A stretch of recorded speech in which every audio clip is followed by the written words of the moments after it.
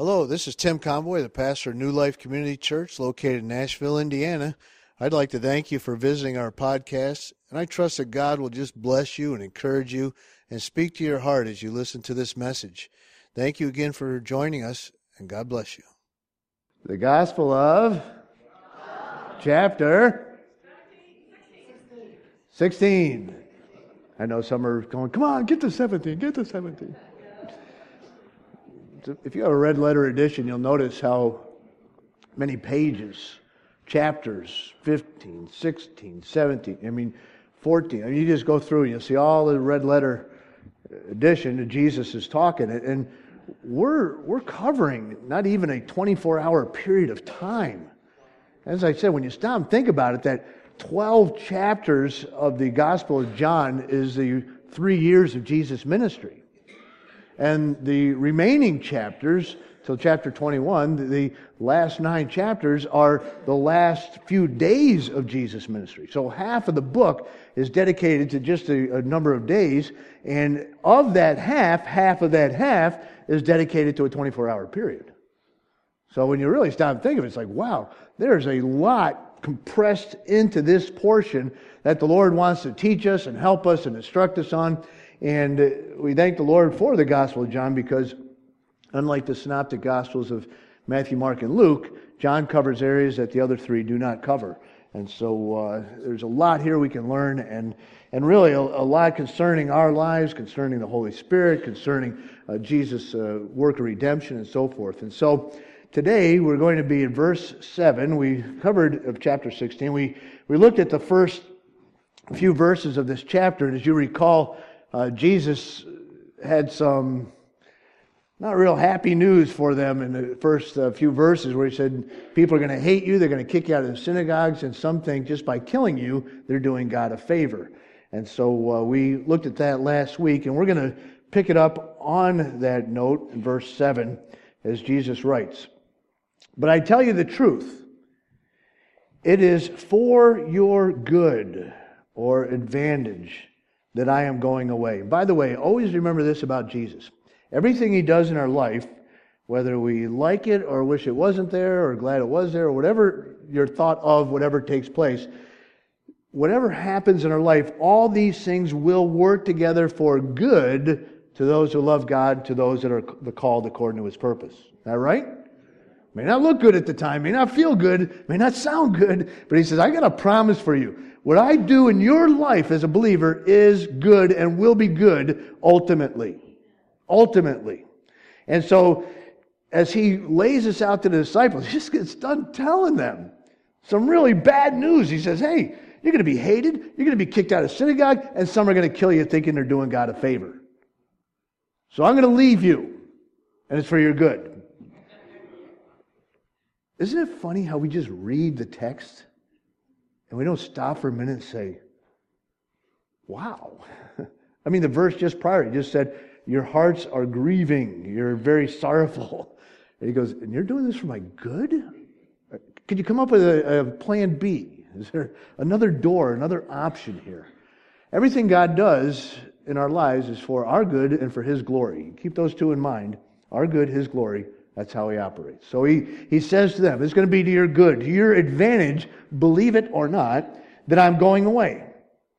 Unless I go away, the counselor, or it may be translated comforter or helper, the counselor will not come to you. Now he's talking directly to disciples. We know that He is going to come in just over 50 days from now, right?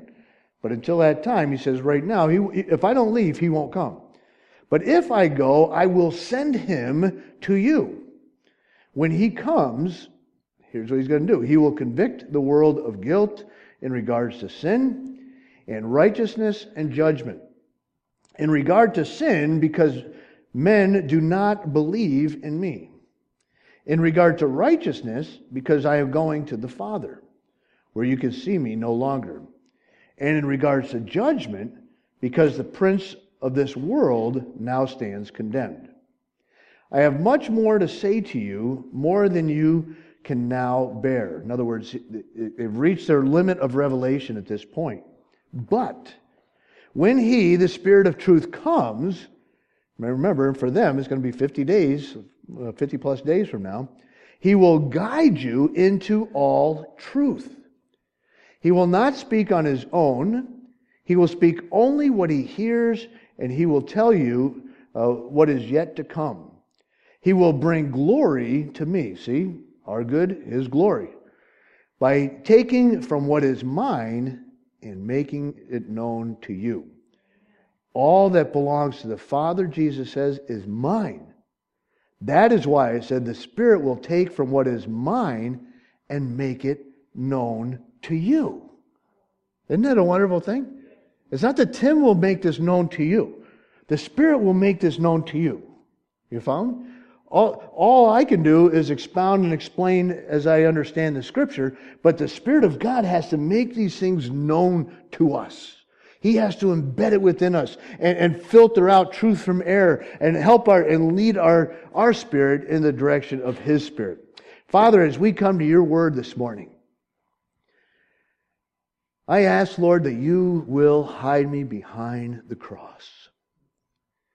May people see Jesus. May people hear your Spirit. May I hear your Spirit. May we sense truth.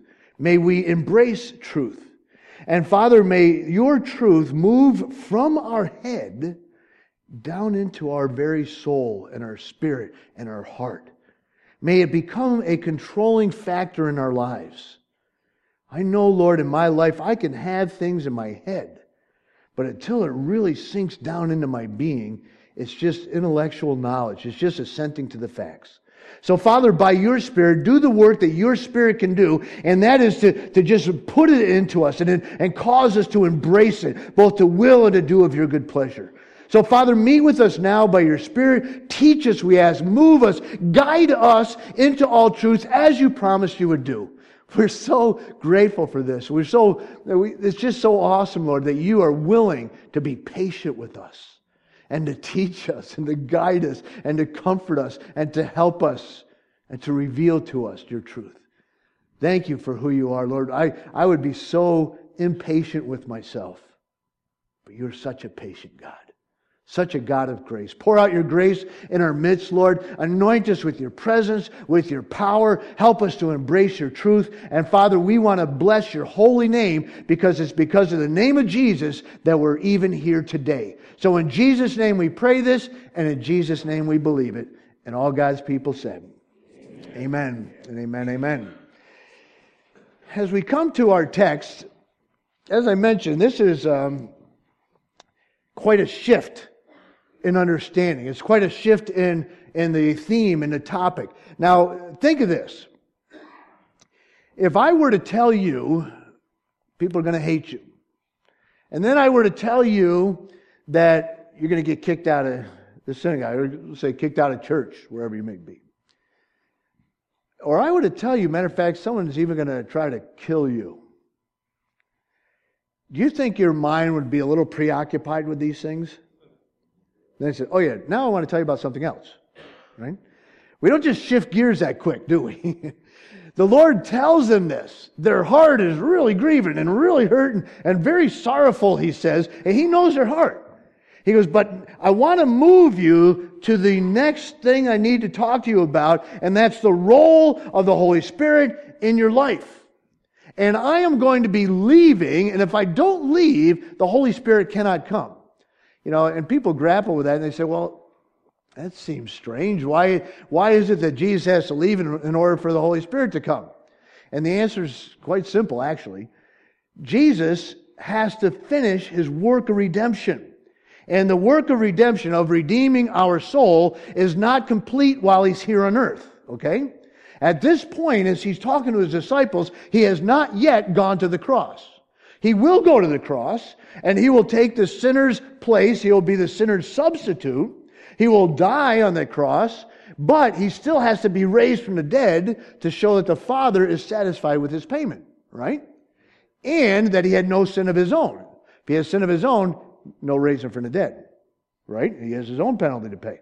So His redemptive work didn't stop at the cross. His redemptive work didn't stop at the resurrection. He then, like the high priest, had to go into the Holy of Holies, to the mercy seat, where the priest would go into the second entrance, or second room, and you got the holy place and the Holy Holies in the temple. He would go into the mercy seat and sprinkle the blood on the mercy seat, which is over the Ark of the Covenant. You follow me? That's what the Holy Spirit, that's the role of the high priest here, was to go into the holy place, the presence of God.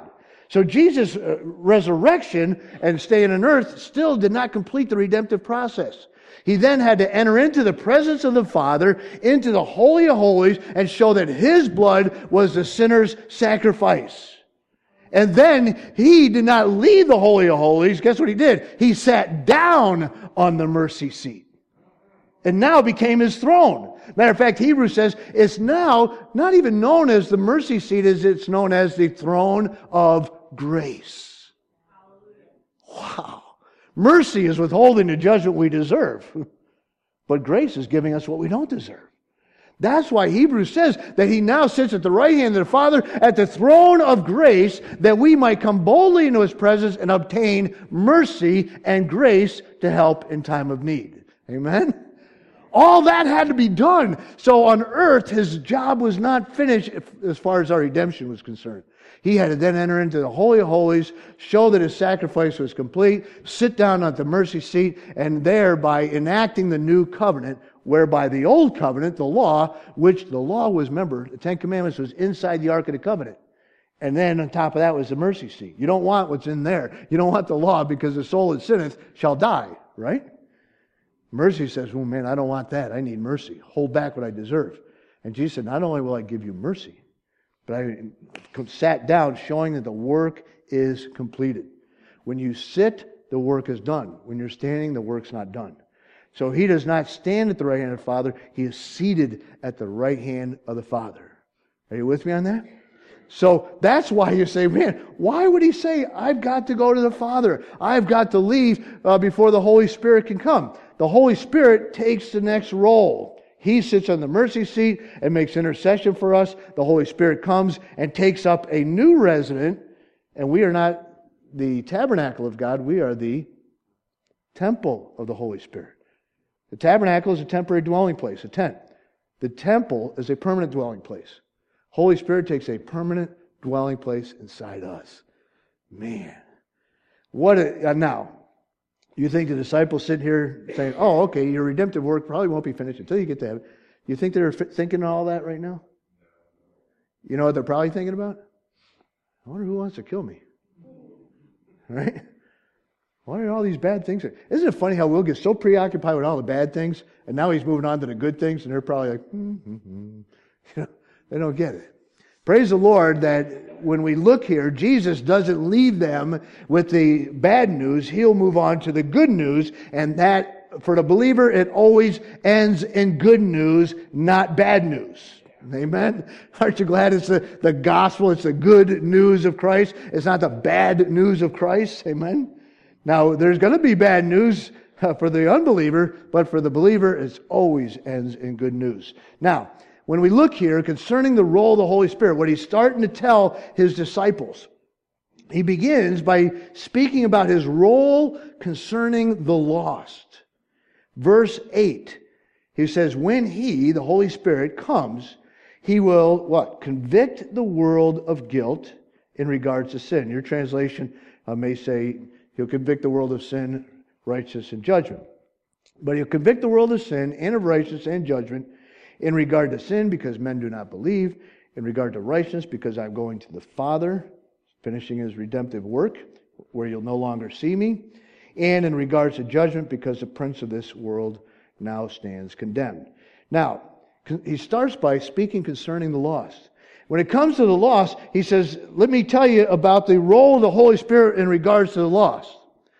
The role of the Holy Spirit is the prosecuting attorney. That's why you'll see the word counselor here.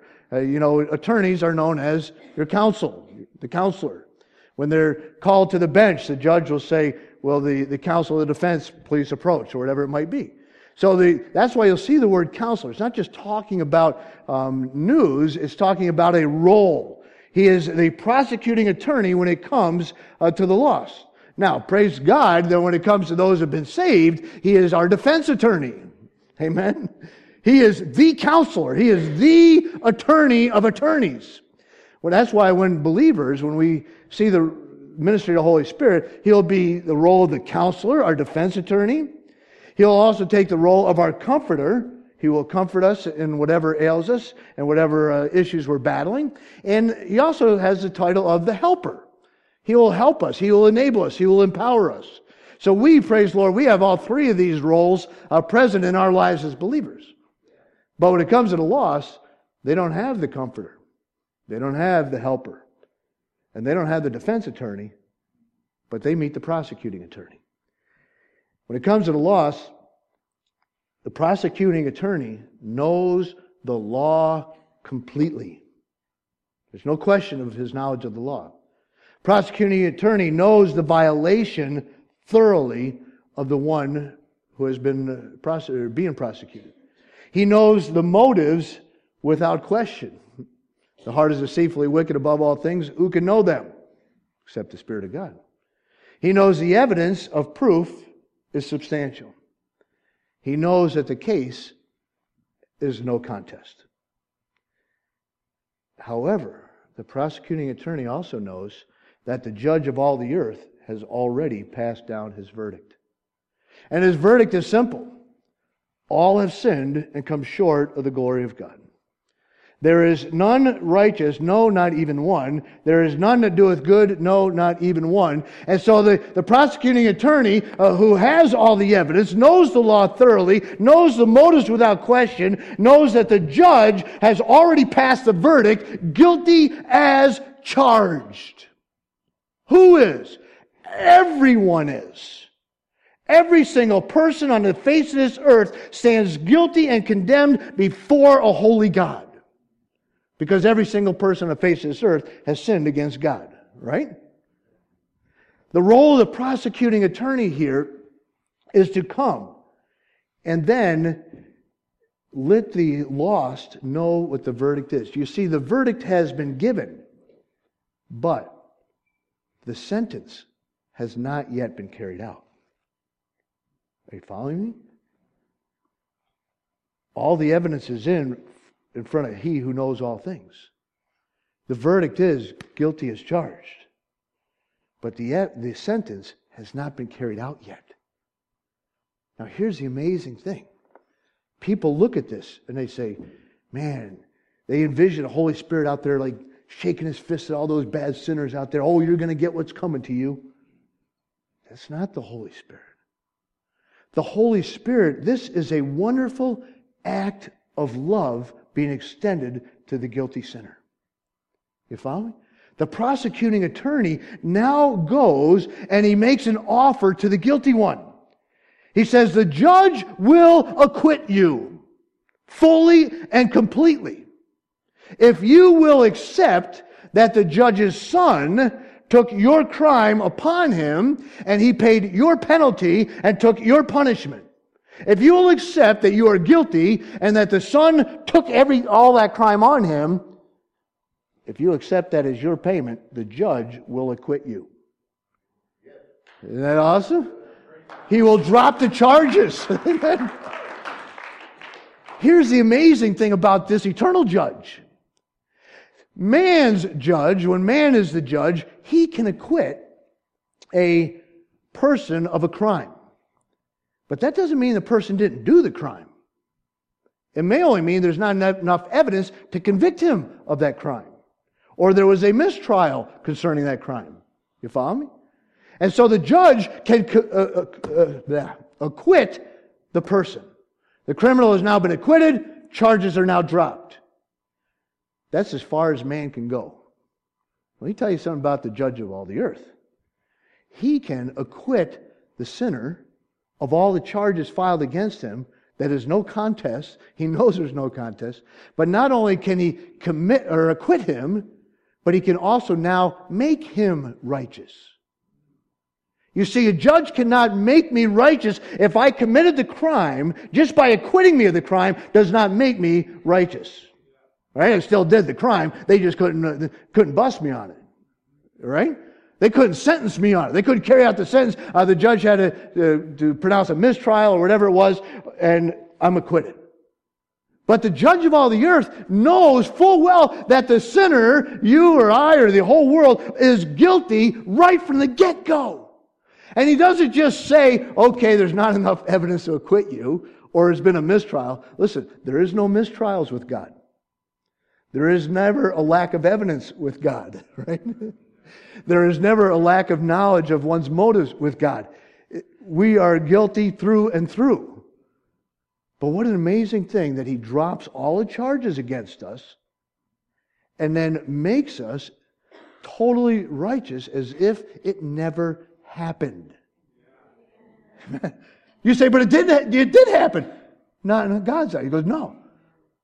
I've taken all that guilt off you, all the things that you did, and it's as if it never happened, and it's all been put on my Son. All of it. From start to finish, everything's on my Son. That is an amazing reality to you and I. That's why when you, not only will you know the truth, but the truth shall, I know we want to say set you free, but it'll say make you free. I can break you out of jail and set you free, but that doesn't make you a free person. But when the truth shall make us free, we shall be free indeed. Right? We didn't get broke out of jail. We've been let out of jail. And we could stand there before the judge totally free. Free from everything but our own mind, because our mind keeps telling us, wait a minute, do you know who you're freeing? Do you know what I've done? Do you know how guilty I am? And the judge of all the earth says, oh yeah, I know. But I not only set you free, I make you free. Yeah. Amen. Isn't that awesome?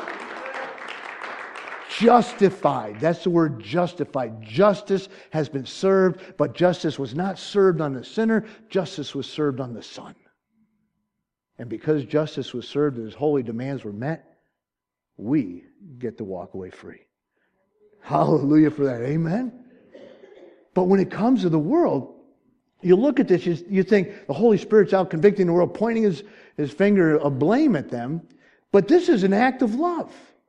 This is the Holy Spirit coming down to lost man and trying to speak to them and convince them that there is a substitute, that there is one who died in their place. But first what He does, He tells us in verse 8 and following, He has to convict the world, convince them of their guilt. And that's where the word convict means. The word convict does mean to point out a fault, to point out a guilt. It literally means to bring into condemnation. Now, the motives behind Him doing that is not evil or bad motives. They're loving motives. He said, listen, man, you've got to deal with this. You've got to face this. As a matter of fact, He says the most basic sin, which is the sin of all sin that leads to sin, is this. It's unbelief. He says He convicts the world of their guilt in regard to their unbelief in Me. They do not believe in Me. The Holy Spirit's role in your heart and my heart before we're saved is to point out that we do not believe what God says about us. That God says we are sinful. That God says our heart is deceitfully wicked. That God says that there is a penalty to be paid for that. You see, we do not believe that we're sinful. Before we're saved, we do not believe that we're guilty. It's amazing the things that I would do before I knew Christ and still think that I'm all right with God. Like, oh yeah, me and God we're like this. And yet, we don't believe that we're sinful. We don't believe we're guilty. We don't believe that Jesus is the only way. Oh, there's got to be another way. We don't believe that we cannot earn our way to heaven if we wanted to go there. We said, no, I could just be good enough. You know, how good is good enough? You know? I mean, really, how good is good enough to get there? Or how bad is bad enough not to get there? He who keeps the whole law yet offends in one point is guilty of all of it. So how bad do we have to be not to get to heaven? All we got to do is break one of His laws, right? All right? Isn't it amazing, though, that if it were not for the Holy Spirit of God working in our hearts before we're saved, we would say, I'm okay. I'm okay, you're okay, we're all okay. You know, God loves us. He wouldn't send us to hell. Remember, God does love us, and He wants to send us to heaven. And that's why He sends His Holy Spirit. He says, my Spirit's got a work to do. Do you realize, friend, without the working of the Spirit of God, none of these apostles and disciples would be standing in the room right now. Right? It's the Spirit of God working in their life. So the Holy Spirit comes, first of all, to convince, to convict, to point out the fault of the world's unbelief. You do not believe what God says about your condition. Secondly, He points out righteousness. He said, because I go to the Father. The righteousness, this righteous act that the Son is doing. And that righteous act that He was doing was the eternal redemption for your soul and my soul. Remember, there's no such word as eternal security. In Scripture, it's eternal redemption. Hebrews 9:12. He came for our eternal redemption. He came, He's going to die on the cross. He's going to raise from the dead. He's going to be seated at the right hand of the Father. He's going to pay the price in full. Right? That is the righteous act. However, the Holy Spirit comes to the self-righteous person and says, well, I can get myself to heaven. And he points out the fault in their thinking. He points out their condemnation that will come in their thinking. He points out the fact of their guilt in their thinking. In other words, your righteousness, my righteousness, cannot exceed the righteousness of Jesus Christ's righteousness. All right? His righteous act is the only righteous act there is. No one can exceed that. No one can top that. So the Holy Spirit of God has to come and convince the lost man that says, you can't top that. And we can't top that, can we? No way. But yet somehow we think, we'll be okay. We can just be good, earn our way to heaven. Holy Spirit will convict, remember, point out the fault in their thinking, point out the condemnation that's coming. Prosecuting attorney says, listen, I've talked to the judge. The judge said you're guilty as charged. Judge said the verdict is eternal damnation and separation, but the judge has an offer for you. Isn't that awesome? He has an offer for you. He will acquit you completely and make you holy. If you'll accept the fact of your unbelief is what's separating you from God. You don't believe what the judge is telling you. He says you need to recognize that the act that His Son did in your place is sufficient to cover all of your crimes. Do you believe that? And then He says, and if you don't believe that, let me convince you on the third point, which is judgment that is to come. He said, the judgment that is to come is for the prince of this world, who is already judged. In other words, Satan has already stood before God and has been, the verdict has come in as guilty, the sentence is charged, he will be cast into the eternal lake of fire someday, right? And so the Holy Spirit, out of love, He says, listen, if you will not accept this offer from the eternal judge, then you will stand in judgment with the prince of this world who has already been condemned. As a matter of fact, he who has a son is not condemned. He that believeth not the Son of God is condemned already, for he does not believe the name of the Son of God. John 3:36, right? He said, it's not something in the future. He says, right now, you are standing with the prince of this world. The Holy Spirit says, do you really want to keep standing there? Do you really want to meet the judge in His presence, standing with this prince of this world, Satan, in his guilt? You know, friends, what I want to impress upon you and I is that even though the Spirit in this word convict is to point out the fault in their thinking, to point out the conviction that they're under, to point out the condemnation that they're soon to face, even though the Holy Spirit is pointing all this out to them, it is an amazing act of love for the Holy Spirit to say, listen, Jesus is your only hope. He is our only hope, isn't He? That's it. Apart from Him, there is no hope. He says, if you don't accept that, there's nothing else to accept. If you don't accept His Son, you don't have His love because all His love is in His Son. Right? So the Holy Spirit constantly works with the lost and says, come on, take that step. Believe what the judge says. Receive that full acquittal. Be justified by the judge of all the earth who knows you're guilty, but he will release you from all of it. Man, how the Spirit of God must plead for people to come on. Take this offer. It amazes me how many years I said no. How many years I stiff-armed him. How many years I just said, I'm okay. And I'll be okay tomorrow. It's funny, the devil just wants you to put it off until you put it off one day too many. Don't do it today, do it tomorrow. Tomorrow gets here, don't do it today, do it tomorrow. Until you put it off one day too many. What an amazing thing when that gavel drops. It says, fully acquitted. Enter into my rest. That's what he does for us. All right. Focus, Tim. I'm sorry, I get choked up when I think of his grace to us. Because all of us, friends, we stood between verse 8 and verse 11. We stood there. Praise God, we moved to verse 12. I have much more to say to you, more than you can bear right now. But he says to the believer, when the Spirit of truth is come, he will guide you into all truth. He will not speak on his own. He will speak only what he hears, and he will tell you what is yet to come. He will bring glory to me by taking from what is mine and making it known to you. All that belongs to the Father is mine. That is why I said the Spirit will take from what is mine and make it your own.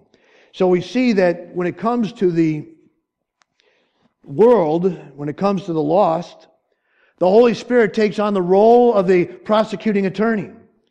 But he makes an offer to them, a plea bargain, pleading with them, please accept this offer. But when it comes to the role of the Holy Spirit, when it comes to Christians, rather than taking on the role of the prosecuting attorney, he takes on the role of the defense attorney. He now comes to our defense. When the Spirit of God comes, he does not point out the fault, he points to the truth. He comes, the Scripture says, when the Spirit of God shall come, he shall be your guide. It literally means one who leads you through life's road or life's path. One who will teach you and instruct you and give guidance to you. Have you ever had a guide before? I'm not much of a fisherman. Some of you guys must be really good fishermen. I'm not much of a fisherman. Matter of fact, I'll never forget the day. I was fishing out in the Gulf with a friend of mine. And man, we were, mackerel fishing or something. You got to put the jig down and pull it up. Well, I'm going down like this. And, oh, man, I got a big one, man. I mean, and you can hear my line.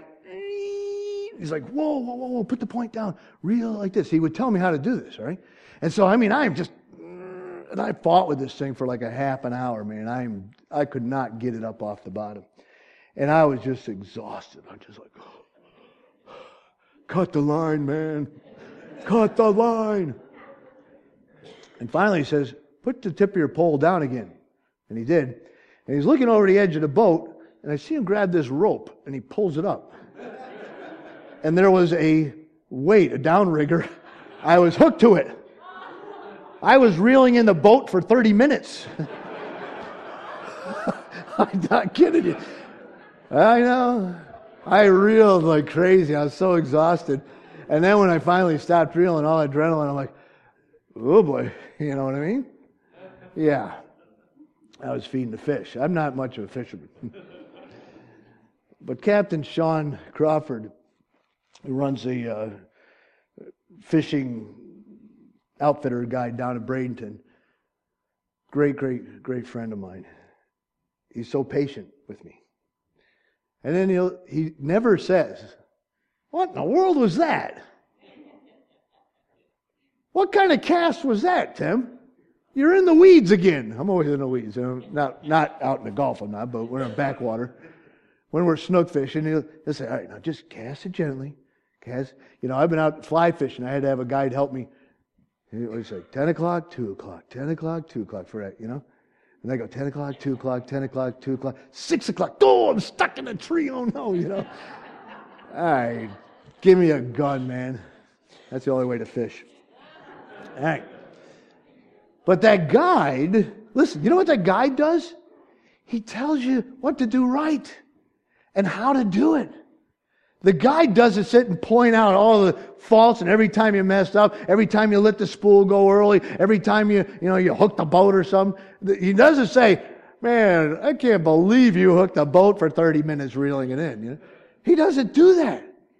If you're out hunting or hiking, the guide is ahead of you. He doesn't lead from behind. He goes ahead of you and he said, watch out for that. Don't step there. Be careful, the rocks are loose. Okay, slow down a little bit. You follow, this is the word. It means to guide one, to go ahead of, and tell the one following how to step and where to go, or what to avoid. Now, think of this in regards to what he says. He's going to lead you into what? All truth. So let's back up to those three issues. What is the truth concerning your sin and my sin? If the Holy Spirit leads us into all truth, what is the truth concerning your sin? The truth concerning your sin and my sin is this. Your sin has been forever forgiven. Forever forgiven. It means to release from a debt. He did not only forgive the sin up until the point of your salvation. If He did that, He'd have to forgive everyone after that, and you would stand condemned every time after that. You follow me? But when we come to Christ and we confess our sin, that we are sinful, and don't say that we're not, and don't say God's a liar. If we say that we are sinful, then He is faithful and He's just to forgive us our sin and to cleanse us from all unrighteousness. Amen? The truth is, the Spirit will tell you all your sins have been forever forgiven. And have been cast in the deepest part of the sea. Amen? And have been separated from you as far as the east is from the west. Amen? Aren't you glad He didn't say north from the south? You say, what do you mean? Because when you go north, eventually you start going south. If you go south, eventually you start going north. But let me tell you the truth. If you go east, you will never, ever go west. You will always be going east. When you go west, you will never, ever be going east. You'll always be going west. You follow me on this? Are you sure? I'm sure. If He said it's separated as far as the east or the north and the south, you go, boom, back at it again. But He says, no, you're separated as far as the east is from the west, and never the twain shall meet. Amen? The truth of the Holy Spirit is this. He says, you have been forever forgiven. The Spirit of God reveals to the lost their sin. He points the fault out in their life. He points to the condemnation that's coming if they don't accept God's free gift. But the Holy Spirit, friends, here it is. Are you ready? Are you ready? Are you buckled up? Because you need to be, or you're going to throw me out for heresy. The Holy Spirit does not convict the believer. He does not convict the believer. And you say, I don't believe that. That's fine. Just read the New Testament. Find in there where the Holy Spirit points His finger at blame at you and I. It's not in there. I've been challenged on this point before, and I went through. I said, oh, I know it's in there. And I go cover to cover, and I go, guess what? It's not in there. The Spirit of God never points to your sin and my sin ever again. He only sees you and I as righteous in Christ. He will even speak of Lot. Crazy Lot. 2 Peter 2, verse 7 through 10. You read about Lot someday. You remember Lot? We hear about him a lot, don't we? It's the guy that they used to always throw, right? Whenever they were casting lots. No. That. Okay. Focus, Tim. See, I started getting on this stuff. It's like, Lot, who lived there in Sodom. And yet the Lord says He vexed his righteous soul. He calls him righteous 3 times in one verse. And you say, Lord, do you know Lot? Have you ever read about that guy? Do you know the kind of life that he lived? Do you know the things that were, I mean, you can't be talking about Lot, are you? He never pointed to any of Lot's sin or fault or any condemnation. He calls Lot a righteous man. A righteous man 3 times in the one section. And then there's this other guy, big, strong guy like me, Samson. You ever, maybe like 3 of me. You remember Samson? Did Samson have his act together? No. Samson, oh boy, we won't get into everything about Samson.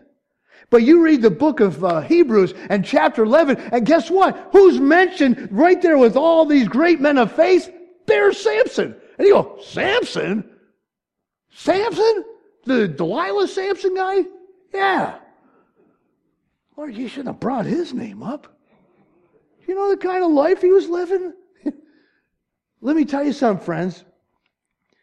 When God looks at us, He never points a finger of accusation at your life and my life. Then you say, then how come I feel bad when I sin? Why do I feel so guilty when I sin? The answer is because there is an accuser of the brethren. Who will accuse us to God? He sinned, as if God didn't know it. Praise God that we have an advocate with the Father, Jesus Christ the righteous. Right? He doesn't say, refer back to verse 9 and ask for forgiveness for that. He says, no, you just, my little children. I love that part. My little children, little toddlers, in the courtroom, you sit there. Don't say anything. Your advocate, the defense attorney, Jesus Christ, the righteous, will defend the accusations of your unrighteousness. Right? The Spirit of God does not convict the believer of sin. The Spirit of God, you say, well, why do I feel bad? The Spirit of God, what? Points to the truth. Here's the way, walk ye in it. He doesn't say, look at you, bad person. Then you say, well, then why would the devil put a guilt trip on me for my sin? Wouldn't he want me to keep sinning? You know what the devil does? He puts a guilt trip on you and I, and then he blames it on the Holy Spirit. Holy Spirit's doing this to you. He's got a problem with you. He didn't want to talk to you. He didn't want to see your face. He's heard you confess that same sin every time he hears your voice. There's a problem over here with the Holy Spirit. You see, the devil, he tries to convince us of something that God's Word says is not there. The Holy Spirit is the one who never points to the guilt. He always points to the truth. And He says, the truth about your sin is God no longer sees it. That is the truth, friends. It's the truth. God no longer sees it. Your sins and iniquities I will remember no more. Amen? That's the truth. He doesn't say until you blow it next time. He goes, no, I don't even recognize it. Because the Holy Spirit points us in the truth, not only in regards to sin, but what about in regards to righteousness? And the truth is, when it comes to the lost, He says, your self-righteousness cannot make it into heaven. But He points to the righteousness you and I have, not to our self-righteousness, but to Christ's righteousness, whom you and I are clothed in. The righteousness of God in Christ Jesus. God says, you are as righteous as He is in His Son. 2 Corinthians 5:21, isn't that what it says? For He who knew no sin was made sin for us, that we might be made the righteousness of God in Christ Jesus. Is that what it says? The Holy Spirit, friends, in your life and my life, does not point out my unrighteous acts. He points out Jesus' righteous act. And He says, Tim, you are in Jesus Christ's righteousness. Friends, listen, it's not what I do that makes me righteous. It's what Jesus did that makes me righteous. It's not what I do that makes me unrighteous. It's what Jesus did that makes me righteous. Right? And we get on this perpetual cycle in our mind because you and I, we know each other so well. You know, we do good, we blow it. We do good, we blow it. You know what I mean? I don't know if you're like that. Think of that. We're righteous, we're unrighteous. We're righteous, we're unrighteous. We're righteous, we're unrighteous. That's how we start thinking in our mind. And oh boy, I haven't been right lately. I need to ask God to forgive me. I need to ask God to release me. I need to ask God to cleanse me from this. He goes, wait a minute, Tim. You live, if it depended on you, you will find yourself in this vicious cycle. You're righteous, you're unrighteous. You're righteous, you're unrighteous. You're righteous, you're unrighteous. And in order to get out of that cycle, the devil says, keep confessing your sin and you'll get out of that cycle. But here's the thing. The more you confess your sin, the less you come out of that cycle. Because the more sin conscious you are, the more you perpetuate that cycle. He says confess, which means say the same thing. Confess what I say about your sin. And what I say is that your sin has been forever forgiven, all of it. And what I say is your righteousness does not depend on you, nor your unrighteousness. Your righteousness is only found in my Son. All of it. And so you want to know how to get out of this cycle of righteous, unrighteous, righteous, unrighteous? Start confessing your righteousness in Christ. I am righteous in Jesus. I am holy in Jesus. I am forever forgiven in Jesus. Let me tell you something. You start focusing on Jesus, and the more that you start becoming Christ conscious, the less you'll find yourself in that sin cycle, and you start breaking out of it. But the more we're conscious of sin, the more you find yourself committing sin. You say, how do you know that? Because the law was given to show us that our sin's there. And every time you try to keep that law, every time it points back and says, no, can't do it, can't do it, can't do it, can't do it. I'll be better next time. How many times do we say, I'll be better next time? As if what we do will make us righteous. And we forget that it's what Christ did that makes us righteous. We need to confess that to Him. And the Holy Spirit, what's the truth when it comes to conviction? And when it comes to condemnation? To the world, He says, you stand condemned if you will stand with the devil. But when it comes to you and I, He says, here's the truth.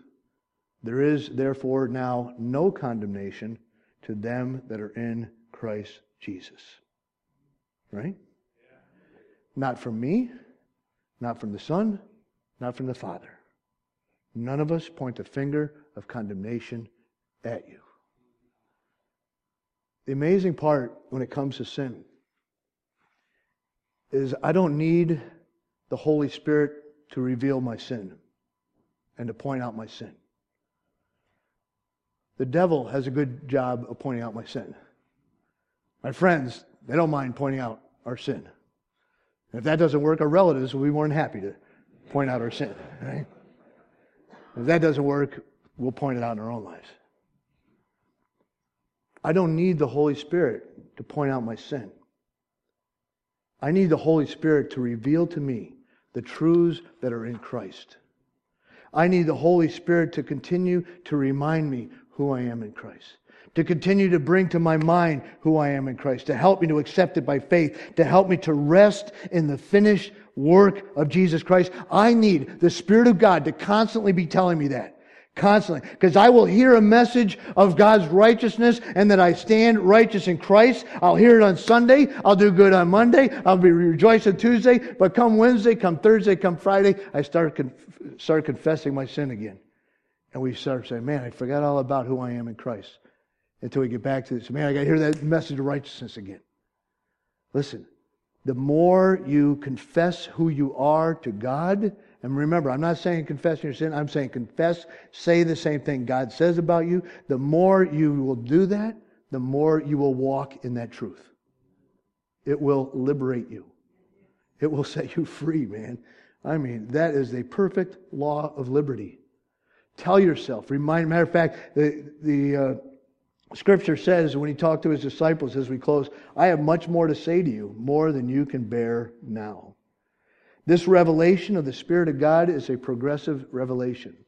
You have some now, He said, but you will have to grow in the grace and the knowledge of the Lord Jesus Christ. All right? We don't have to grow in the grace and the knowledge of our own sinfulness. We know that stuff, right? But we're growing in grace, undeserved favor, growing in the knowledge of the Lord Jesus Christ. It is a progressive revelation, and what that simply means is you and I should not be in the same place now that we were the day we got saved. When I got saved, I was dumb as a stump. I mean, I didn't grow up in a Christian home. I didn't hear all the great truths of Scripture. And yet over the years, God keeps teaching and teaching and teaching. And I want to tell you something. Let me be honest with you. I'm a driven guy. I know you don't think I am. You think I'm mellow and a little recluse, but I'm not. I'm a guy that when I got saved, I said, man, I am going to live for the Lord. There's nothing going to stop me. And everyone said, oh, give it a little time. You'll backslide like the rest of us. I said, oh, no, I'm not. I'm going to... and so I was on this perpetual motion of always trying to please God, always trying to do the right thing, always trying to obey all His laws, always trying to keep short accounts with God. And I even preached it that way. And yet over time, God's Spirit started teaching me from His Word. And I know that some of you are where I used to be. And I know that some of you have a hard time accepting the fact that the Holy Spirit doesn't convict you. That's okay. It's not my job to convince you of that. That's the Holy Spirit's job. He will lead you into all truth. All right? I know in my heart that as He has led me and started opening my eyes in grace and grace alone, and it's all Jesus. It's nothing to do with me. It's not what I do that makes me righteous. It's not what I do that causes God to bless me. It's not what I do that causes God to bless me. He does not bless me because I am good. He blesses me because He is good. You with me? I kept saying, Lord, I need you to bless me on this. And, I'll be better today and I'll do all these good things. Or, Lord, I know I don't deserve to be blessed. Because you never deserve to be blessed, Tim. I don't bless you because of you. I bless you because of my Son. And it's the goodness of God that leads to repentance. I'm not saying there's things in our life we don't need to turn from. I'm saying there is things in our life we need to turn from. But what I'm saying is, how do you make that turn? It's not by focusing on what you have to do. It's focused on who you are in Christ. The things the Father has given me, Jesus said, those things the Holy Spirit will then tell you. He will speak to us about His holiness, His righteousness, His forgiveness, His healing, His help, His obedience. Those things, not my righteousness, not my help, not my sinlessness, not my righteousness, not my healing, His healing.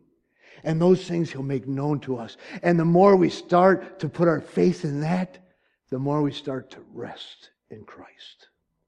And get off that perpetual treadmill of trying to please God and say, thank you, Jesus, that I am pleasing in your eyes.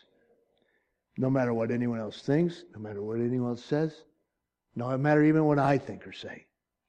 Confessing that what you think and say is what's important.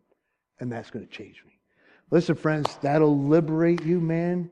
It's amazing how much I can, and how many years I could preach through the Bible, and yet I have it here, and it had to go right here. And when it hits there, you know it, man.